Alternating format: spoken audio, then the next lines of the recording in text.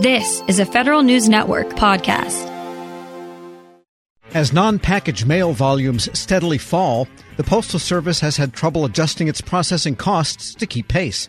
That's according to the USPS Office of Inspector General. Now the pandemic has deepened the mail volume fall-off, and the IG has a series of new recommendations for achieving good services levels and costs commensurate with volumes. Joining me with more, Audit Director Todd Watson. Mr. Watson, good to have you on. Hi, Tom. Thank you for having me. Let's begin at the beginning here. This is something you look at regularly. And what should the relationship be between costs and mail volumes? Because I guess what I'm asking is how much of the costs of all this mail processing are labor and how much is like fixed costs of machinery and rent and heat and light and that kind of thing? Well, for the Postal Service's operating expense, they estimate about 80% of their operating costs are associated with labor. So therefore, the lower the volume, the less hands you need on processing. Correct.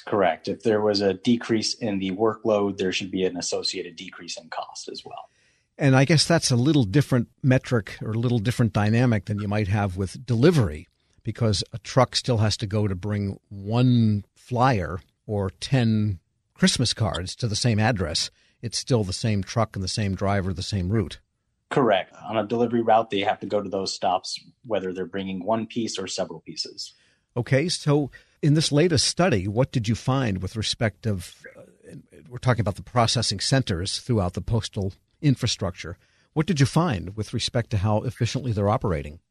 Well, we found that the Postal Service's processing network is not operating as efficiently as it should, and they have not been able to meet service standards.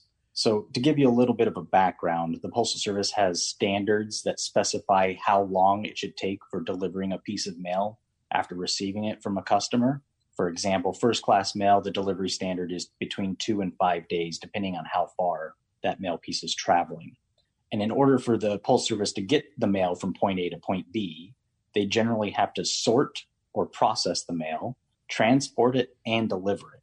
Now, each of these functions has set timeframes for moving mail to the next function, and they all have to work together for the Postal Service to be efficient and meet service standards. Well, what we found during our audit was that management kind of prioritized achieving high quality service above the financial health of the Postal Service and is making decisions daily in an attempt to meet those service standards that are increasing costs. So we observed processing facilities nationwide, and we found that mail processing operations were not completed on time. This caused mail to miss that scheduled transportation trip to take it to its next destination.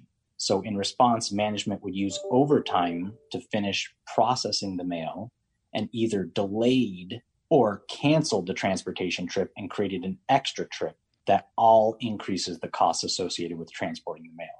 Well, I guess the question is then, what are they doing wrong such that standard staffing is insufficient to meet the standards?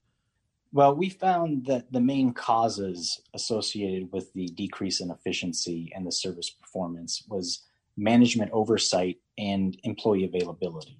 So management was short-staffed at the frontline position where they would observe these processing operations by about 5%.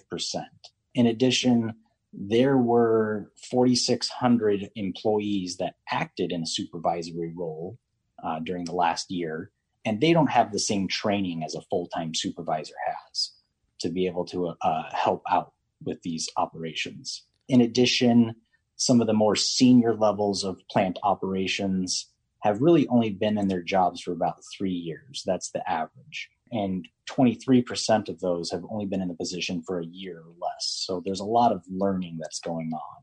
And then in regards to employee availability, processing operations was actually short-staffed by about 1,200 people. In addition, there was 1,000 people that went an entire year without working, whether it be due to sick leave, leave without pay, or workman's compensation. But these people stay on the rolls and kind of take up those spots that would be available to offer to someone to hire full-time. On average, we're looking at about 7% of all processing employees being unavailable each day, either due to sick leave or leave without pay.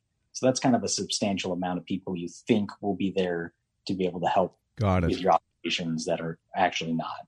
We're speaking with Todd Watson. He's Audit Director with the U.S. Postal Service Office of Inspector General. So that leads to the recommendations, which when I looked at them, struck me they were all workforce-related, training-related. That is to say, you didn't say, move processing bin A closer to sorting robot B, and therefore everything would happen more efficiently. This is entirely a human capital problem, it sounds like. Yes, it is. Our recommendations, out in our site visits, we did identify some best practices that some of the local management was using to increase efficiency and reduce costs.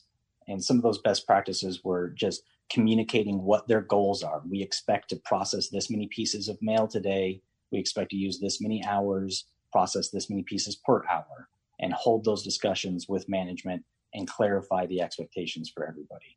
There was also very strong coordination between processing and transportation managers to make sure that those functions are working together to get the mail out efficiently. So we do want the Postal Service to kind of implement those best practices that we identified nationwide. We also recommended the Postal Service develop a program to develop emerging leaders into potential managers. We also had a recommendation for the Postal Service to try and identify ways, once the COVID pandemic subsides, to increase the staff availability they have to get more people processing the mail. All right. And now that we have the pandemic, mail volumes have gone down substantially. I mean, some days in my house, they drive right by. We don't even get any mail, not even advertising handouts. And so how do you think this is affecting the situation of operational efficiency? And is the Postal Service, in your view, equipped to deal with it? Our audit was actually completed before the pandemic, but we did review the past 5 years and found that really work hours have not decreased at a rate consistent with the decline in mail volume. Now, not all mail volume is decreasing. Letters, flats, and manually sorted mail, all that volume has decreased, but their costs have not decreased at a rate consistent with that decline. Whereas package volume is actually increasing in the Postal Service. So the costs associated with processing those products have actually increased as well. And that's different facilities and crews? Well, that was something we kind of noted in our report, that each postal facility is almost unique. They're very individualized.